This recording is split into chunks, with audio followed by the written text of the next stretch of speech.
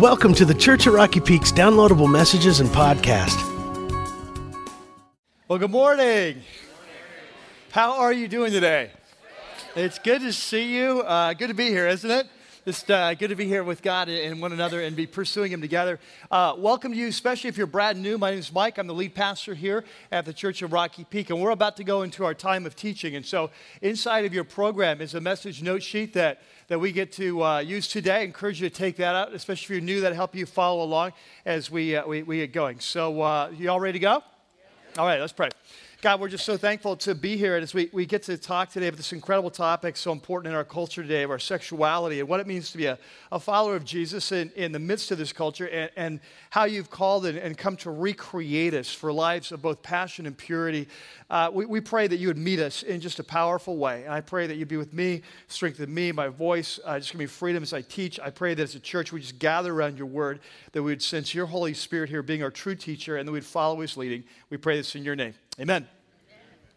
Well, today we are continuing this series that we've been in now, 6, 7, 8 weeks, something like that, most of the summer. And for those of you, we do want to welcome you that are brand new. This series is called Choose Wisely, and it's a study in the Old Testament book of Proverbs, which, if you're not familiar with it, is one of the most famous books in the Bible, extremely popular because extremely practical. And so today we come to the topic of sexuality.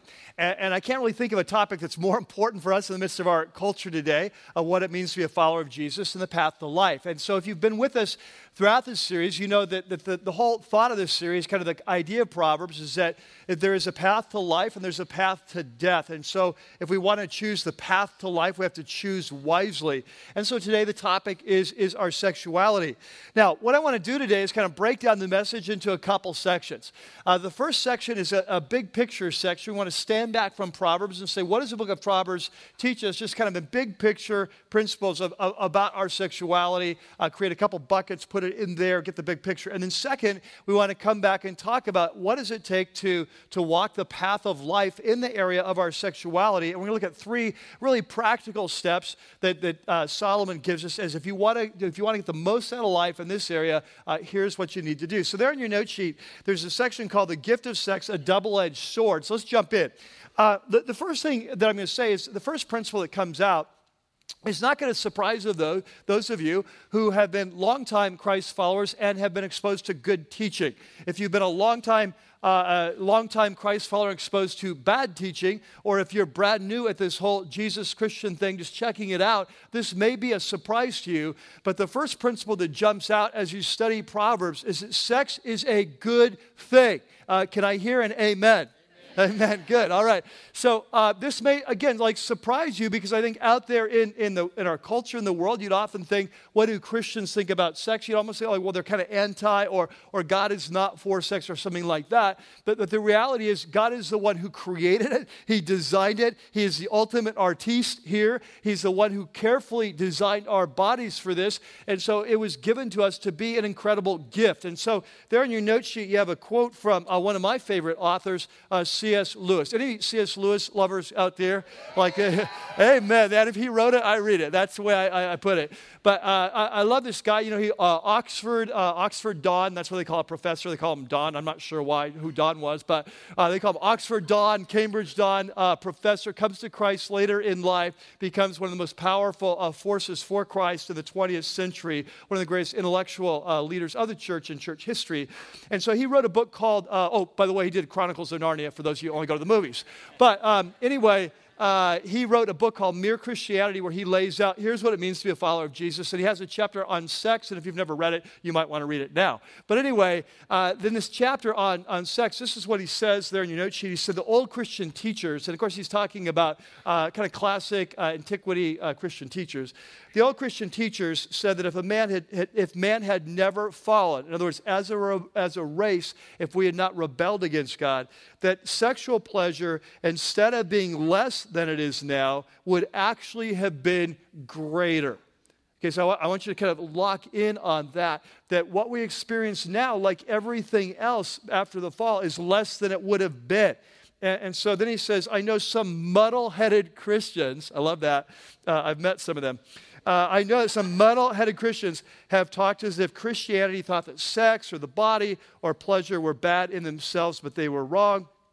Christianity is almost the only one of the great religions that thoroughly approves the body. And so if anyone says that sex in itself is bad, Christianity contradicts him at once.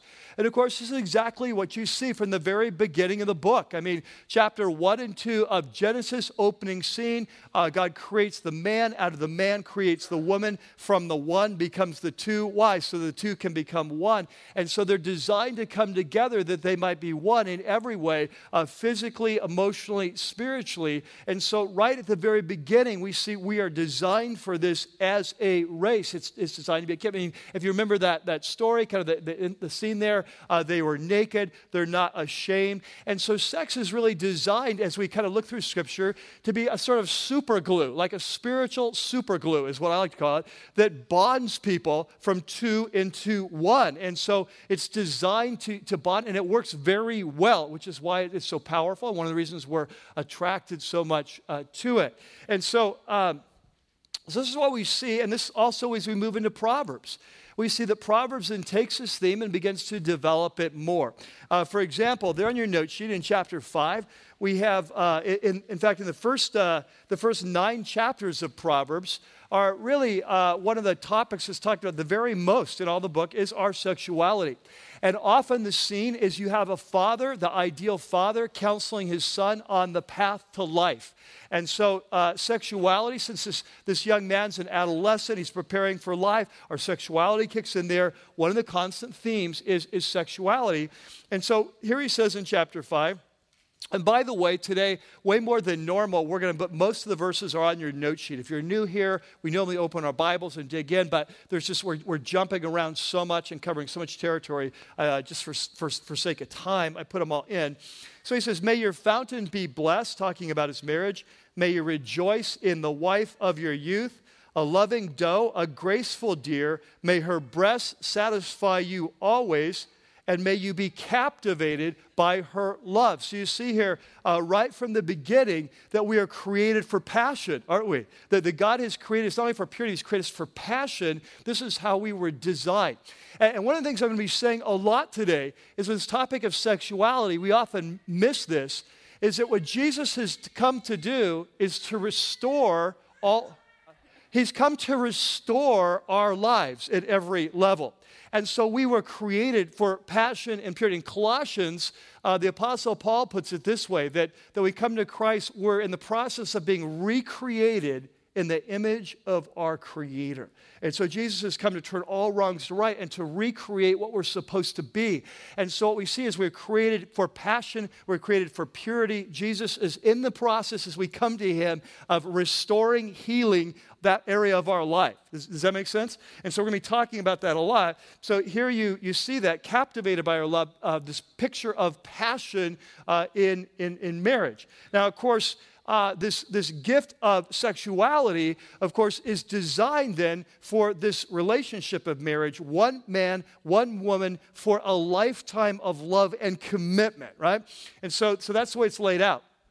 Now, in my preparation for this series, one of the commentaries I consulted was by a great Hebrew scholar named Tremper Longman III.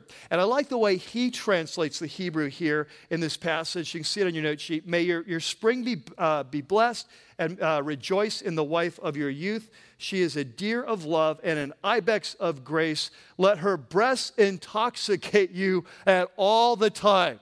Isn't that awesome? Which I'm not sure how you get much done, but you get the point.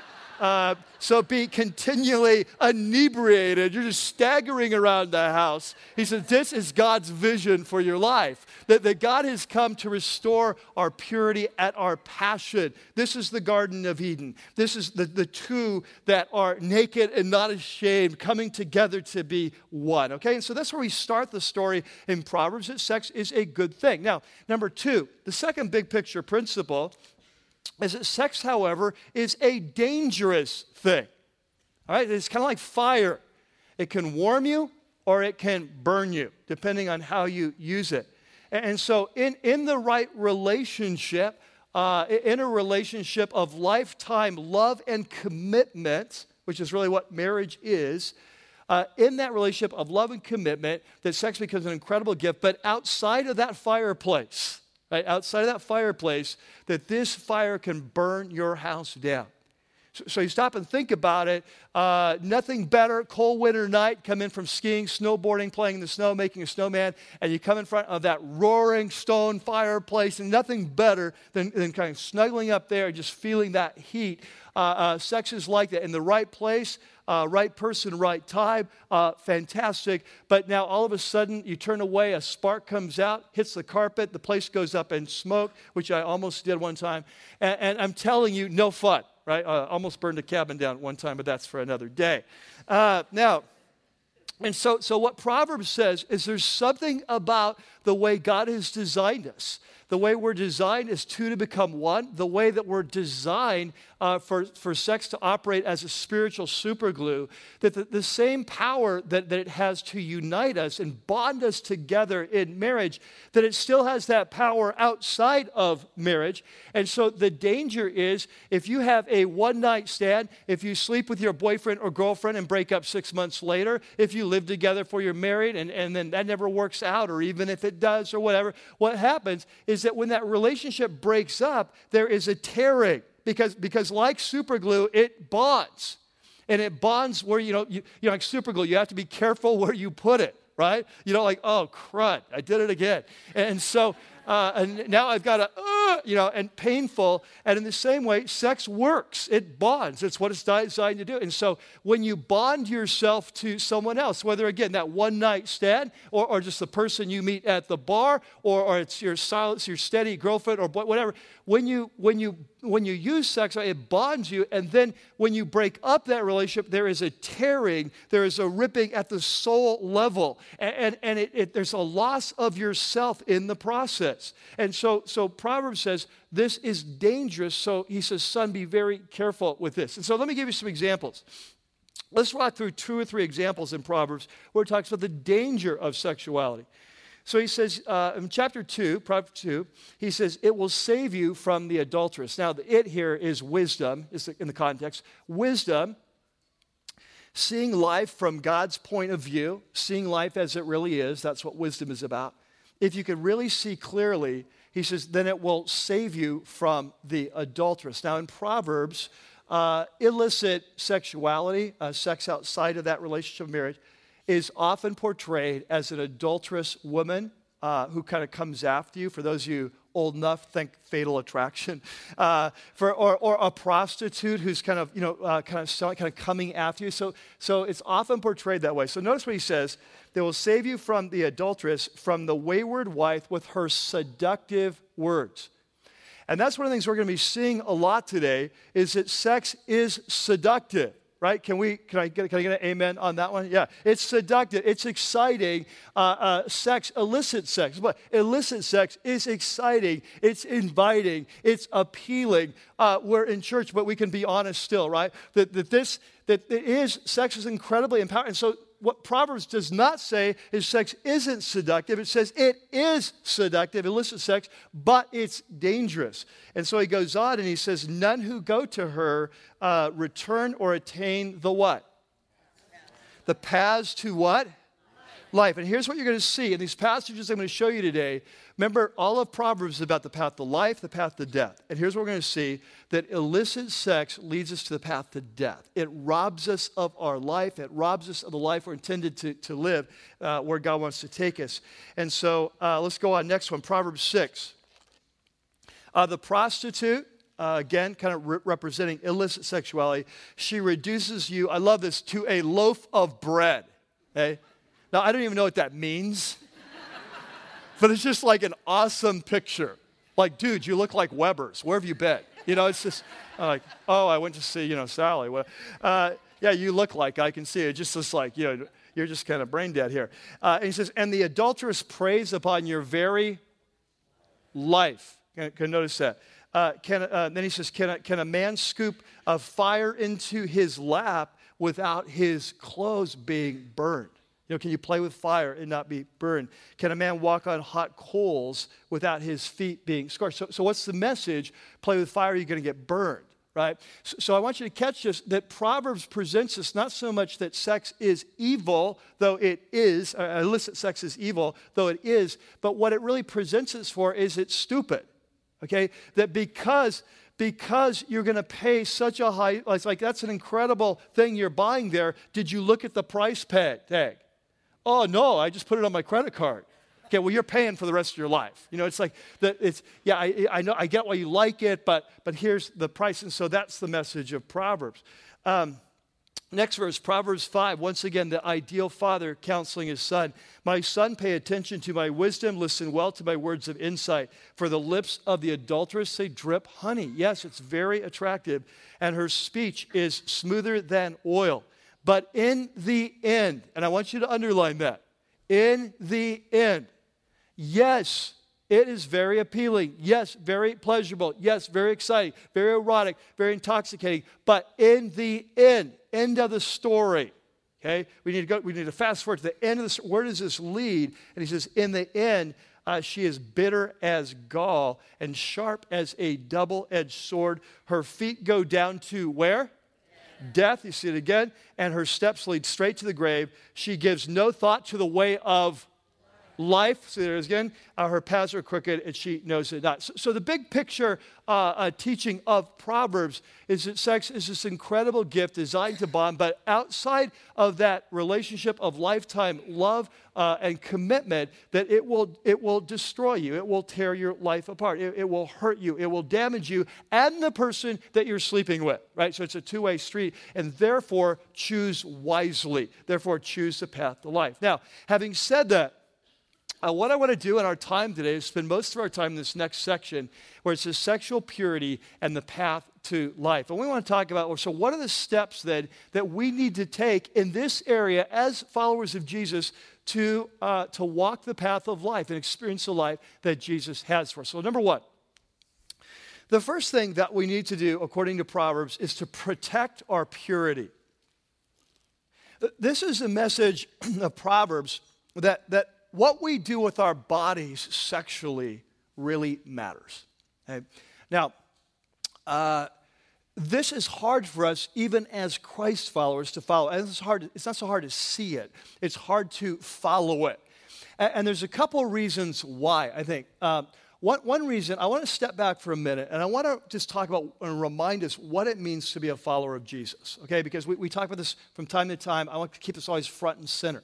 That when a man or woman comes to the place, they realize who Jesus is and what he's done for them, we give him our life, right? And we ask him to come into our life, and we ask him to forgive us for all crimes committed against the king and his kingdom. And through his death on the cross, we're made right with God, not based on our performance, but based on his. And so because of his cross, we enter in this new relationship with God, and we receive then the gift of his Holy Spirit. Christ comes to live within us to empower us and change us from the inside out. And the ultimate goal of this is that we be transformed and we become like Jesus. And if you were here a couple series ago in our series on Galatians, we spent a lot of time about this. We learned that the key to the Christian life is very simple. It's learning to listen and to follow the leading of the Holy Spirit in our life.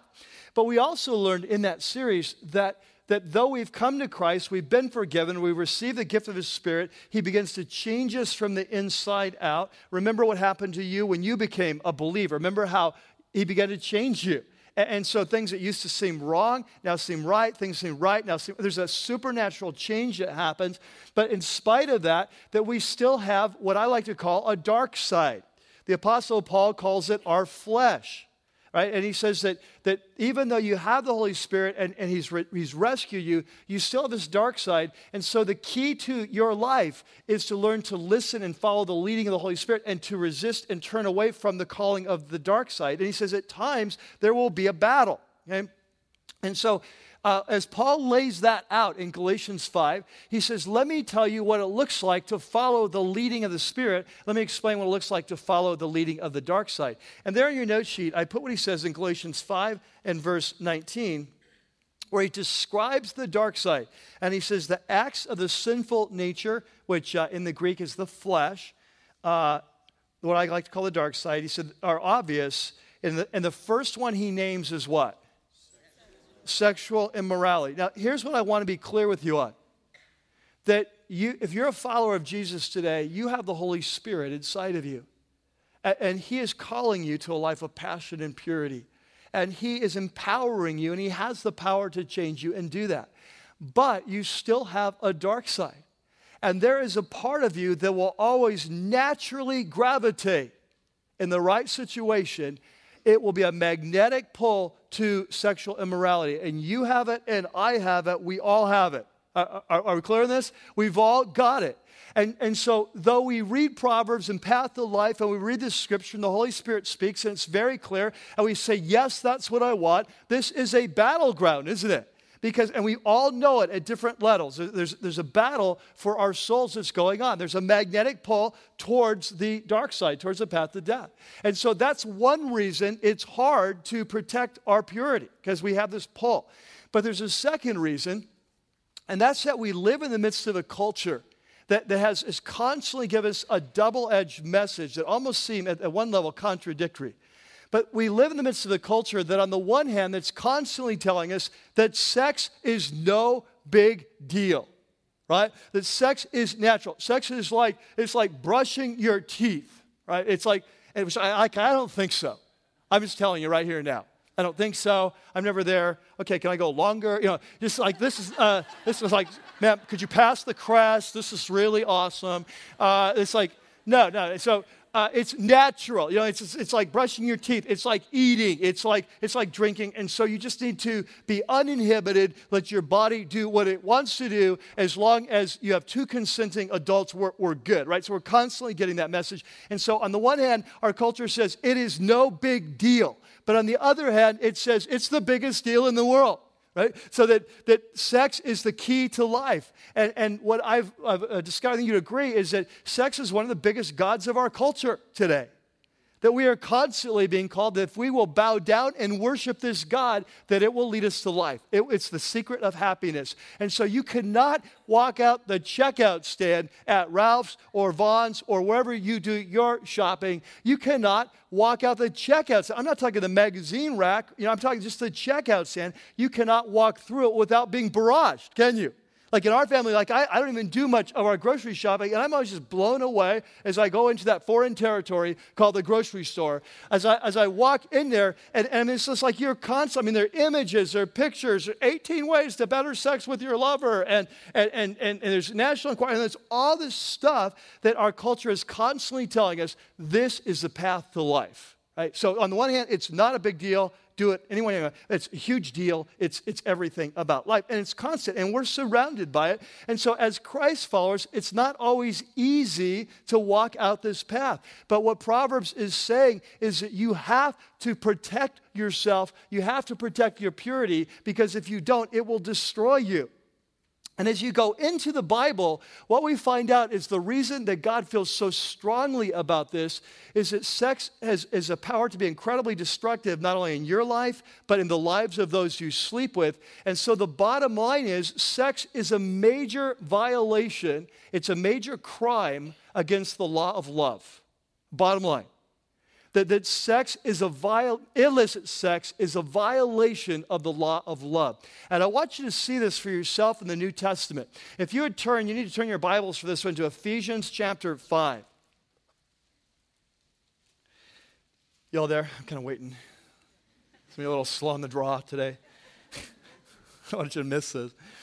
Okay, number one, it says, be imitators of God. So when we come to Christ through Jesus, we become sons and daughters of the living God, right? We enter this new relationship with God. God becomes Father. We become His sons and daughters. So He says, so just like the way little kids will imitate their parents, He says, be imitators of God, therefore, as dearly loved children. And you know this, right? That when you come to Jesus, when you come to God through the death of Jesus, that you enter in this relationship with God where you move from being an enemy of God into a son or daughter. And He dearly loves you. Right? So He says, so as sons or daughters dearly loved, He said, then follow His example and live, verse 2, live a life of love. Literally in the Greek it says, walk out a path of love. live a life of love, just as Christ loved us and gave himself for us as a fragrant offering and sacrifice to God. And so he says, this is what it means to be a follower of Jesus. You've been restored to God. You're his sons and daughters. Be like your Father. Live a life of love. Wherever you go, 24/7, in your homes, in your family, in the community, on the job site. Love people. Wherever you go, live in love. Just kind of like make that your atmosphere. Live a life of love. Okay, so we get that. Love God, love people. First two commandments, right? Greatest commandments. It's what God cares about most. We get that. Live a life of love. But what I want you to catch is the very next verse. Because the very next verse says, but among you, there must not even be a hint of what?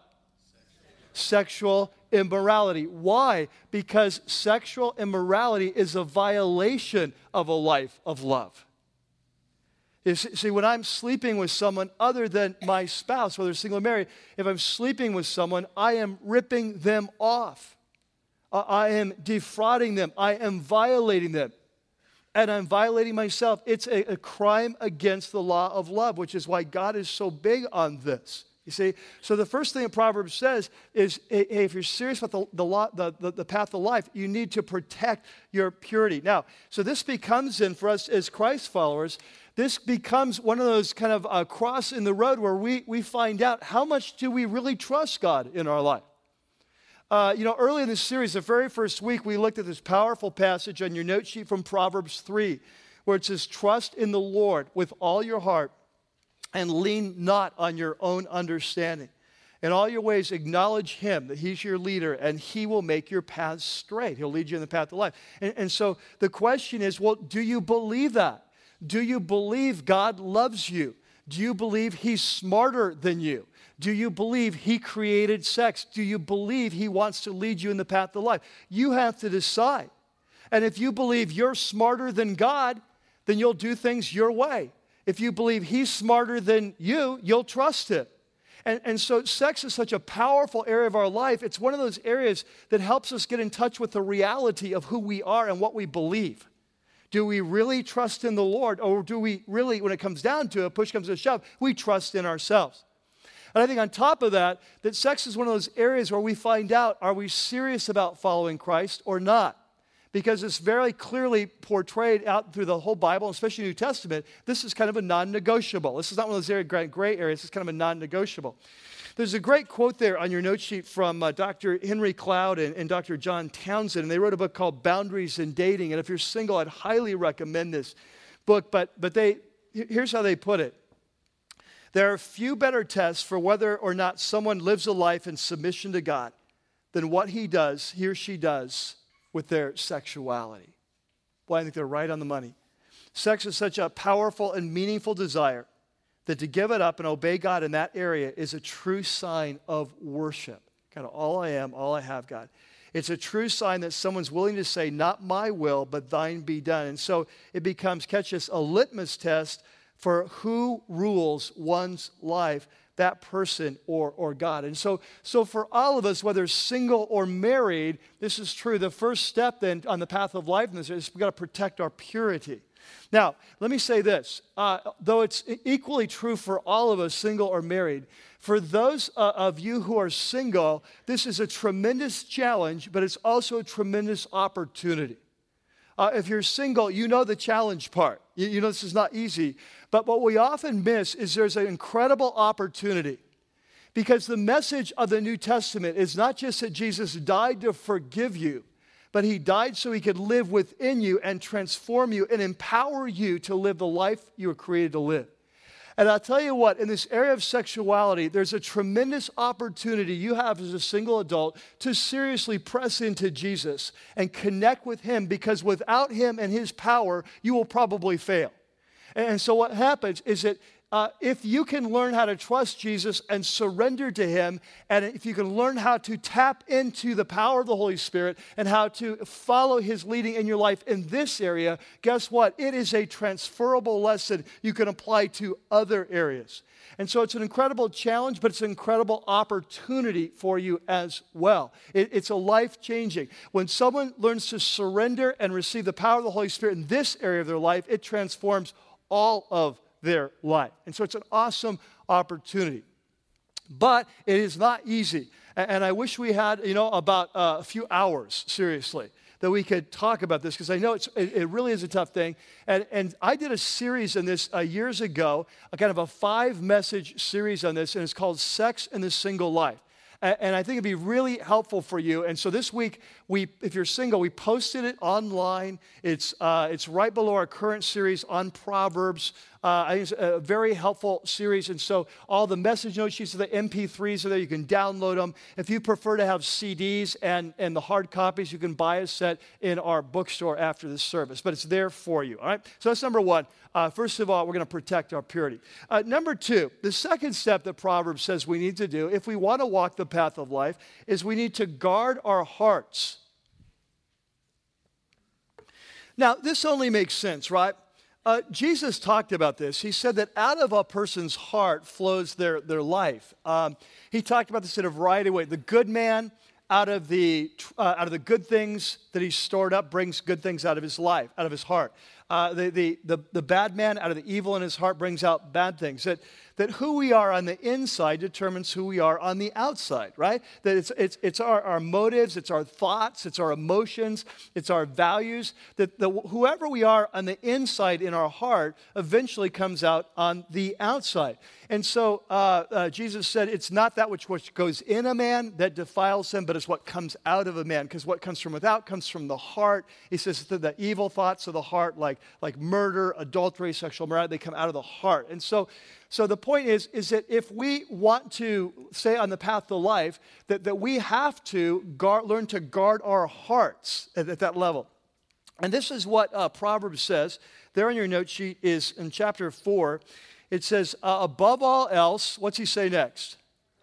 Guard your heart. Why? Because it's the wellspring of life. And so he compares our heart to like a well of water, that out of that well flows our life. And so if you want your life to be on track, you need to make sure the well is on track. So guard your heart. Now, what does it look like to guard our heart in this whole area of our sexuality? I'm going to give you one principle. Here's what it looks like, and then we're going to give you several illustrations, okay? The principle is we need to guard ourselves against anything that creates illicit desires inside of us. Okay, that's the principle. That as you go through life, you need to be paying attention. What creates illicit sexual desire? Like what does that? I'm in this situation, I'm watching this show, I'm in this relationship, and there's an illicit pull towards like, if I followed that, it would lead me to the dark side. Now, obviously, we can't avoid this altogether, but to the extent we can, that we need to guard our hearts. So let me give you some examples. Let me give you an example for us men. Not that it's only a male issue. It's increasingly in our culture rapidly becoming female issue. But I'm going to give you one that kind of stereotypically is more a male, and then one stereotypically more a female. For men, we are so image-driven that for us, one of the things that creates illicit desires in us, desire for illicit sex, is visual things, right? Pornography would be a great example. Magazine, whatever the thing is, but pornographic material. And what happens? I don't know if you've ever thought about what happens when we look at pornography, but what happens is it creates this illicit desire for sexuality. And what happens is it kind of feeds our dark side, right? It feeds our dark side, that part of us that say just wants to use a woman as an object of our pleasure. That's the dark side. We don't really care about who she is, whose daughter she is. We don't care whose wife she is. We don't care whose mother she is. We don't care about her future or who she is or who God's created. We just want her body, right? And that's the dark side part. And so it feeds that. Like when we are looking at pornography, we're feeding that part. And what it does is it causes our soul to shrivel. And what happens, instead of becoming the men we are created to be, full-bodied, fully alive men, we become one-dimensional men. And what it does is it makes us look at women, all women, differently through this one lens. And it kind of narrows us down as a man as to who we are. Does that make sense? And so it robs us of our soul, and it robs us of our ability to love. We can't now love women well, or we can't love our wife eventually if we're married or someday, because we become so one-dimensional, we've fed this dark side. Now, the same thing happens to women, kind of stereotypical, it may not be you, but there's a reason why explicit romance novels are written. They're not for men, right? Like, you're not going to go down the beach and all these guys are there with this big hunk and this girl half naked hanging over him. Like, you're not going to see that, right? Because we don't care. We don't read. We want picture. Draw me a picture. Like, I don't want to read. That's just like take way too much time. Come on, like, I am much faster than that. Give me a picture. I'm good to go, right? So that's what. So for women, though, those kinds of things. Now, you may say, I'm not that way. I'm not saying all women are. I'm saying that there's a reason why there's a huge market for that. And so what are you doing when you are doing that? You're creating this hunger for illicit relationship that can't be fulfilled like that right now if you're single. And if you're married, you're creating a hunger for a man that you're not married to. Because there is no man like those books, right? Like I'm telling you, it's just like that is as much fantasy as the airbrush pornography, right? There is no guy like that. And so now you're like, well, I'm looking for this guy. I wish man, you're like this, look at my husband. Look at this, look at my husband. Look at this. Like, what? Wow, man, what a cross I've got to bear. And so, so do you realize what's happening here is that you're losing your capacity to be the woman God's made you. You're losing that capacity to love. And so that would be one example. But let's move on, okay? Let's talk some relational things. If you're a single adult here, one of the ways that you lose your capacity to love or you need to guard your heart is in your relationship in the area of boundaries. You know, when you're single, you're dating someone, there's going to be certain things you can't do, right? Because if you want to guard your heart, like you can't say to your girlfriend, hey, I've got this great idea. There's this place out in the desert. There's no one around for miles. And at 2 o'clock in the morning, the stars are awesome. So let's go and put on some worship music and seek God together, right? I can pretty much guarantee you're not going to find God. You might find something, but not God, right? There's certain environments that just cause your heart to be compromised. You know, there's probably not too many, well, I won't go. Let's move on. There's certain things, your physical relationship, how you touch, how you kiss, there's got to be some limits there, right? You can't get that toboggan going down the hill 80 miles an hour and then say, we're going to stop. Right, there's got to be some wisdom. There's got to be some boundaries. For those who are single, another issue. This is one of the reasons it's so important that you date only people who are serious Christ followers, right? Because when I say a serious Christ follower, I mean someone who not just says they're a Christ follower, but by their life, they're living out pursuing Jesus. You can tell it by their choices.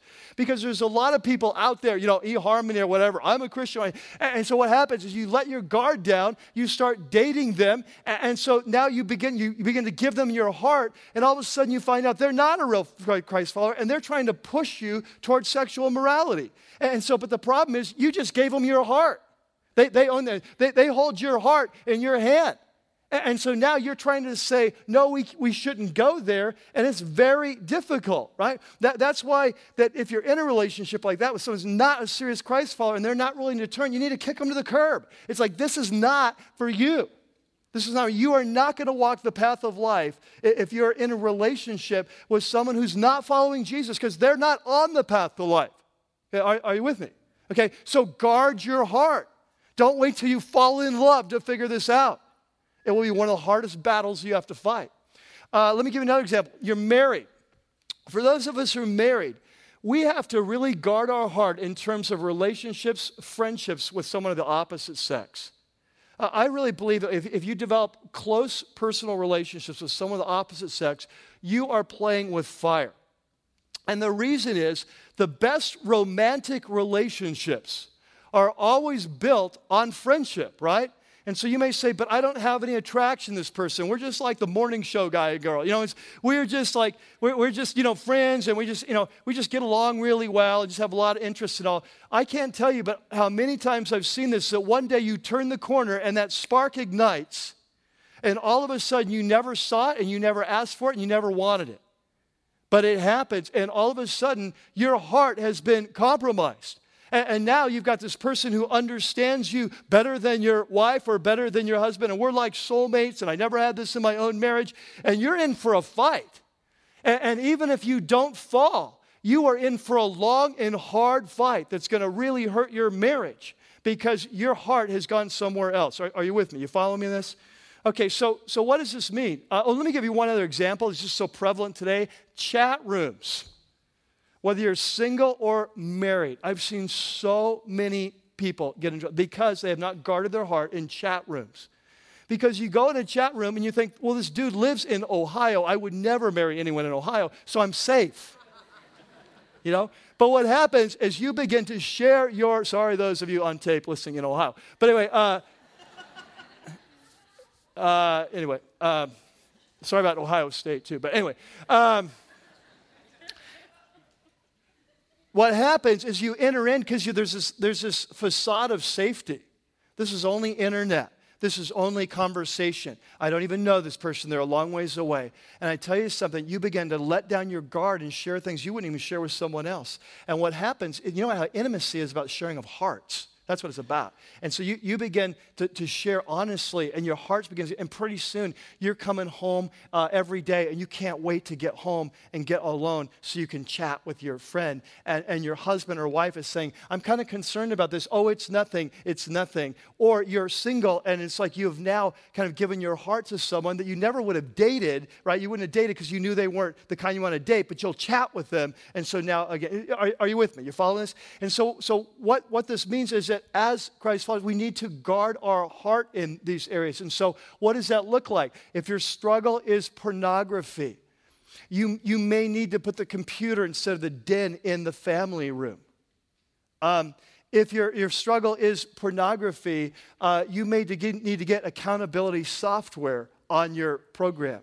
You may need to go to Celebrate Recovery and get some help to get out of this addiction. If you're a woman that you're kind of addicted to romance novels, you may need to get some accountability and put that down and let's step away from that. If you're a single adult, you may need, and you're dating, so you may need to establish some new boundaries in your relationship or boundaries about who you will date, some new commitments in there. You're married, you need to make some new boundaries about who you will be friends with or time alone.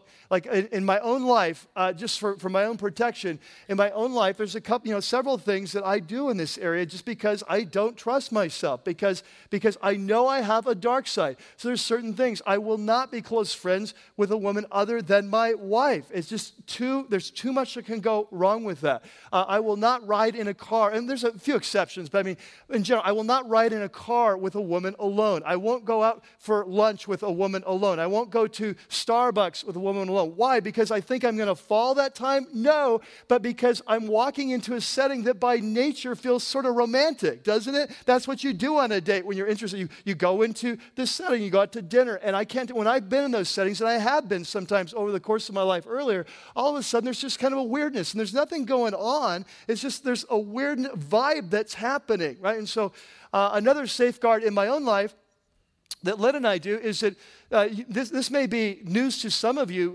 but probably not. But just because you're married doesn't mean you suddenly lose chemistry with all other people of the opposite sex. Like, you're going to meet people in your life, at your office, in a church, in a life group, in a ministry team, a Little League baseball team. You're going to meet people in your life that you are naturally attracted to. Just like when you dated your spouse, that you might have been right away, that there's a kind of a connection there. And so you may have to walk away from that. I remember one time when I was on jury duty in San Diego in a federal drug running case. And I was chosen to be foreman of this case. It was a very exciting case. But I remember this one woman on the court case that it was just like we were just hitting it off. I mean, that's a very intense thing. You're working the jury deliberations, and we were on the same page. And she was very sharp. She was attractive. I was dressed up. I didn't look like this. Got the suit thing going on. Looked like the attorney wannabe. And so I'm looking sharp, and I'm, leading this group and stuff like that. And I can sense there's energy. I walk out one day, we're going to lunch. Everyone's going one way, and all of a sudden we're left alone, and she says, do you want to go to lunch? Man, it can happen fast, right? It can happen fast. And so what did I say? Because I didn't want to be rude. And I looked really like a moron to say no. I said, yes, right? And then partway there, it's like I came up with some stupid excuse. I have to call somebody. I remembered something, won't be able to go to lunch. Very awkward. But it would have been much more awkward to go to lunch, right? And so we draw boundaries in our life. There's a great passage in Proverbs 5. It's not on your note sheet, but it talks about the situation. It says, stay far away from her door. Stay far away from her door. Can I ask you, what's the door to illicit sexuality in your life? What is the door? Is it that relationship? Is it that place, that bar you used to always go and meet people? Is it a particular relationship? Is it a kind of novel? Is it the porn thing? What is it? What is the door in your life? If you want the path to life, you don't wait till the temptation comes. You avoid it.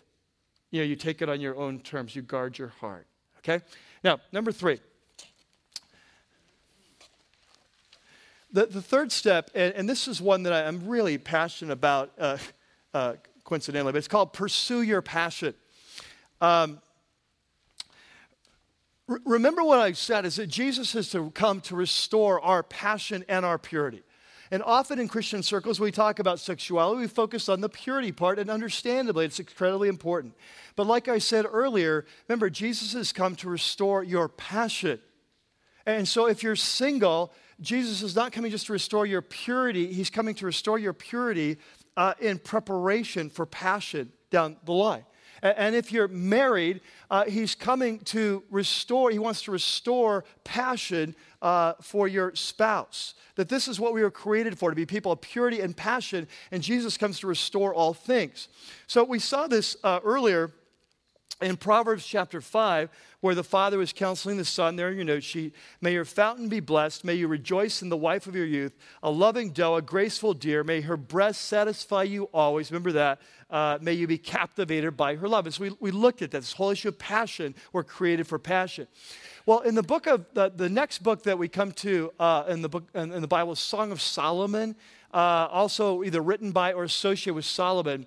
Solomon talks about this whole issue of romantic passion, and the whole book is kind of a long love poem, a song on this topic: the beauty of romance, love, sexual relationship, and so on.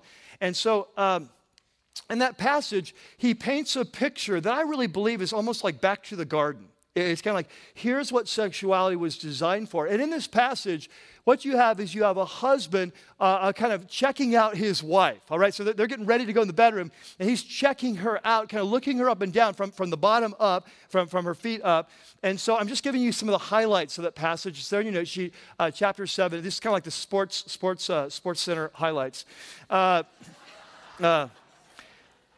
But so he says, how beautiful your sandaled feet, O princess daughter. Your graceful legs are like jewels, the work of a craftsman's hand. So he's kind of starting at the feet. He's going to move up. He says, your waist is a mound of wheat encircled by lilies. Now, honestly, I don't really get that one. I'm sure it was just like a hot pickup line at the time, but I don't really, doesn't translate. Now, the next one I get, these two fawns kind of bouncing around. Your breasts are like two fawns, twins of a gazelle. I'm moving on quickly. How beautiful you are, and how pleasing, O love, with your delight. And now he starts comparing her to this palm tree. He says, your stature is like a palm, and your breasts, they're like clusters of fruit. And I said, I will climb that palm tree, and I will take hold of that fruit. Now I'm waiting for a church to put that one on the wall. You know what I'm saying? And I'll tell you what, some of you guys out there, you've never memorized a verse. This is a place to start, I'm telling you. You want to get this one down.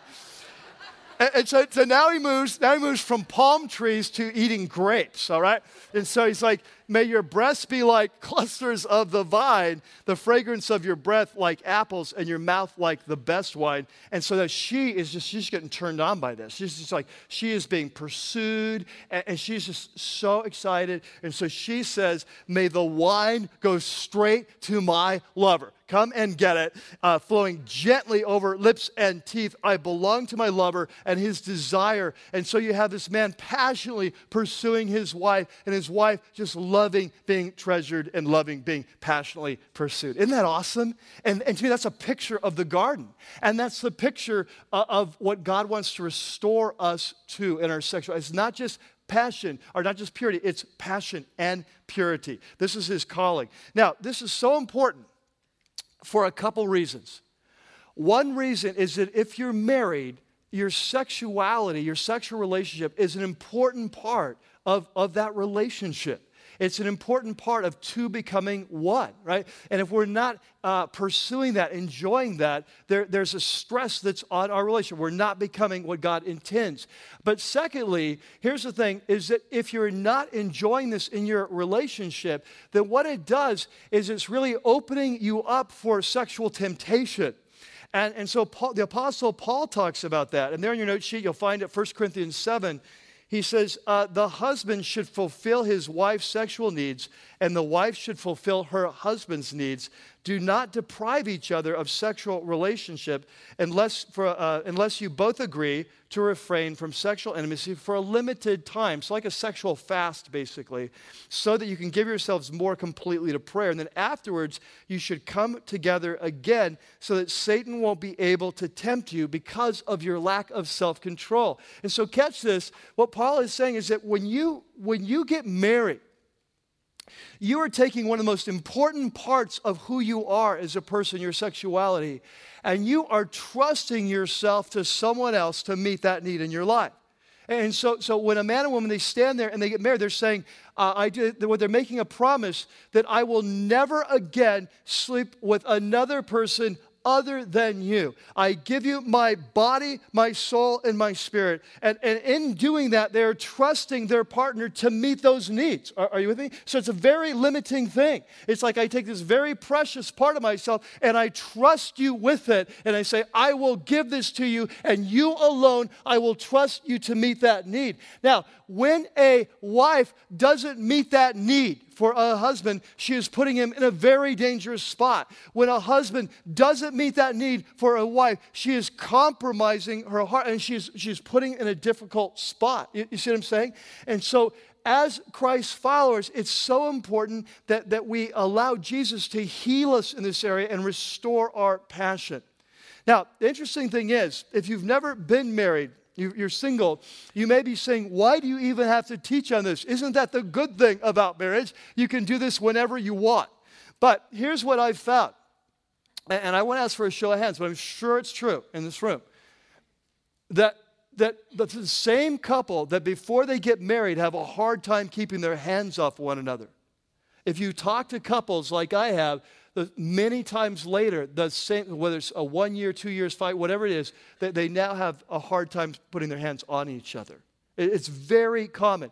And so if you're here and you're there, I know what you're going through. I've heard the story. I know your pain. And here's what I'm saying is that Jesus has called you to something better. He's called you to something better. He's called you to a life of passion. And sometimes there are such good reasons for that. Some of you have been molested, or you've been abused, or you've been raped, or in some way you've been violated. And that has just opened up a brokenness in your life, and you really need Jesus to heal that. And I get that pain, but it's causing problems in the marriage. For some of you, you've had so many relationships before you get married that every time you sleep with your husband or your wife, you cannot help those images coming back and comparing them, and it's kind of emasculating you, or it's taking away whatever. It's kind of reducing your ability to enjoy that relationship. Some of you have become addicted to porn, and so your wife or husband can't turn you on anymore because the only thing that can turn you on is what you've trained your mind for, and so this can never compare to that because this is not real and this is, and so that becomes hard. Some of you, and this is a hard thing to say, but I think that there's a lot of you that will want me to say it, and that's it. Sometimes before we get married, I was talking to a guy the other day. He said, yeah, one of the first things to go after you get married is your health club membership. You know, before we get married, man, we take care of ourselves, right? We're trying to catch this person. We want to be attractive. But in some marriages, either one or the other, it could be husband or wife, they just let themselves go over time. And so all of a sudden it's hard to respond sexually. And that's a reality. And we need to talk about that. You see, we need to take care of the temple. Sometimes there's physical issues. Sometimes there's pain involved. Or sometimes as we grow older, there's a loss of sexual desire or capacity. These are very real issues, right? But one of the biggest issues that often comes up is that our sexual relationship is often an indicator of the health of our marriage. Now, not always, but often it's an indicator. Because often what happens in a marriage is if a wife does not feel loved by her husband, if a wife doesn't feel emotionally connected to her husband, those are the two key words, emotionally connected. If she doesn't feel like her husband understands and listens to her, she finds it hard to sexually connect. And on the other side, wives, this is so hard for a man who feels disrespected, who feels nagged all the time, who feels put down. He's emasculated in front of friends and family by the words you say, and then you wonder why he can't perform in the bedroom and why he's not drawn. You have emasculated him with your words. You see what I'm saying here? And so as Christ followers, we cannot leave this part of our life and say, well, that's just this part. No. Jesus has come to heal, and he's come to restore. And you owe it to yourself, you owe it to your spouse, and you owe it to God to invite Christ in, to let him lead and guide and heal, and step by step follow the leading of the Spirit in this area. Now, one more thing, that if this is an area you're kind of struggling with or need some help in, I want to resource you as well. And there's a great book. I think we've already sold out in the bookstore. We had some extra copies this weekend, but it went out pretty fast. But it's there on your note sheet. It's by Dr. Kevin Leman, who's just an excellent writer. It's called Sheet Music. It's a book on sex in marriage. And if you're preparing for marriage or you're married, just really highly recommend it. Very practical, fun to read. It's not kind of overly technical. It's extremely informed, but it's not like some kind of reading a doctor's manual. It's just a lot of fun. It's really good stuff, and I would highly recommend it, okay? So let's pray together. Our heads are bowed and our eyes are closed. I want to just talk to you for just a minute. I know in a room like this, there are just so many different kinds of people and experiences. You know, some of you are just walking really well with Jesus in this area right now. This area, he's healed, he's restored, he's empowered. And you're just so thankful for what he's done. And that's just awesome. And this message is kind of reinforcement for you and just encouragement. It's one you can give to your friends. And it's just, you're in a good spot. But I just know that in a room like this, there's a lot of us not in a good spot. You know, maybe you are that person who was molested or raped, and you've just been wounded. So you've been so wounded sexually, and it's just such a hard topic for you. Maybe you're here, and you're that person that is in a relationship with someone who's really not following Christ. You're a single person, but you're dating someone. You're crossing boundaries. You're sleeping together. God's been screaming at you and calling you home, and yet you've been resisting, and it's just right now you just need to bow the knee and come home and let him love you and receive his forgiveness and turn so you can walk the path of life.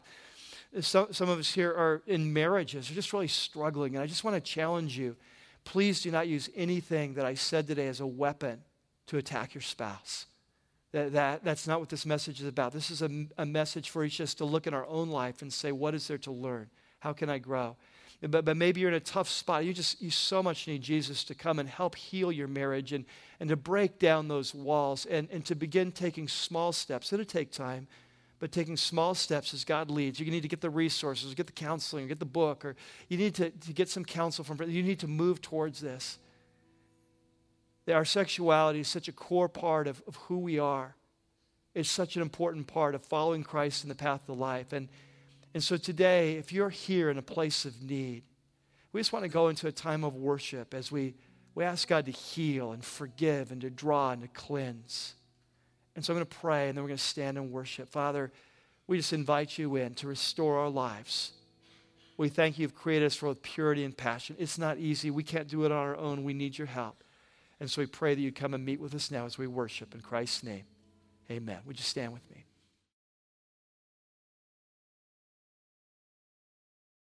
Hey, Lord, we are so thankful for you that your love endures no matter how we stray or get off track, that because of Christ and his death, that your love endures and you're passionate over us and you will lead us home. And so, God, we just pray that wherever we're starting today, and this journey from today for you to lead us home, the next step. God, heal our marriages. Fix our brokenness. Give us the strength that we need to walk the path of life. Be our guide, be our leader, be our shepherd. God, we come to you as a church and we just so desperately need you. We cannot do this alone. It's not within our capacity.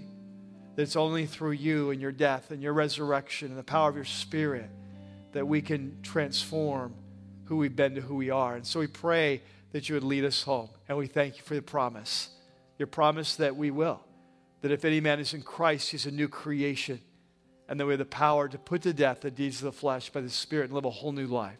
And so we thank you for that in Christ's name. Amen. Amen. It's good to be together and worship, isn't it? It's awesome. Well, may the Lord bless you this week. Next week, continue the journey in Proverbs. Next week, the topic is work, careers, that sort of thing. The role they play in our life. If you hate your job, you will want to be here. If you love your job, you'll want to be here. That this plays such a huge part in our life, like our work life, and we don't really talk. Where does it fit into God's plan? Where does it fit into our calling as Christ's followers? And so really looking forward to rolling up our sleeves and diving in the Word, what Proverbs says about the importance of work and the role it plays. So until then, may the Lord be with you. May he be your strength. May he be your guide. May he be your shepherd. May he be your strong tower, the one that you run to when you're weak or when you need healing. May he be your healer, the one who comes alongside, the one who gives you hope and restores all things. May you let him recreate you into the image of his Son, because that's why he died, that's why he called you, and that's why we're here. Amen? Amen. God bless you. I love you. See you next week. Well, that's going to do it for this week's message. We hope you've enjoyed it as much as we have putting it together. Please visit us at rockypeak.org, where you can download more messages or have your questions answered. Remember, you can subscribe to our weekly podcast for free by searching for The Church at Rocky Peak from within the music store in your iTunes software. For lead pastor Mike Yearley and everybody up here at the Peak, thanks for listening.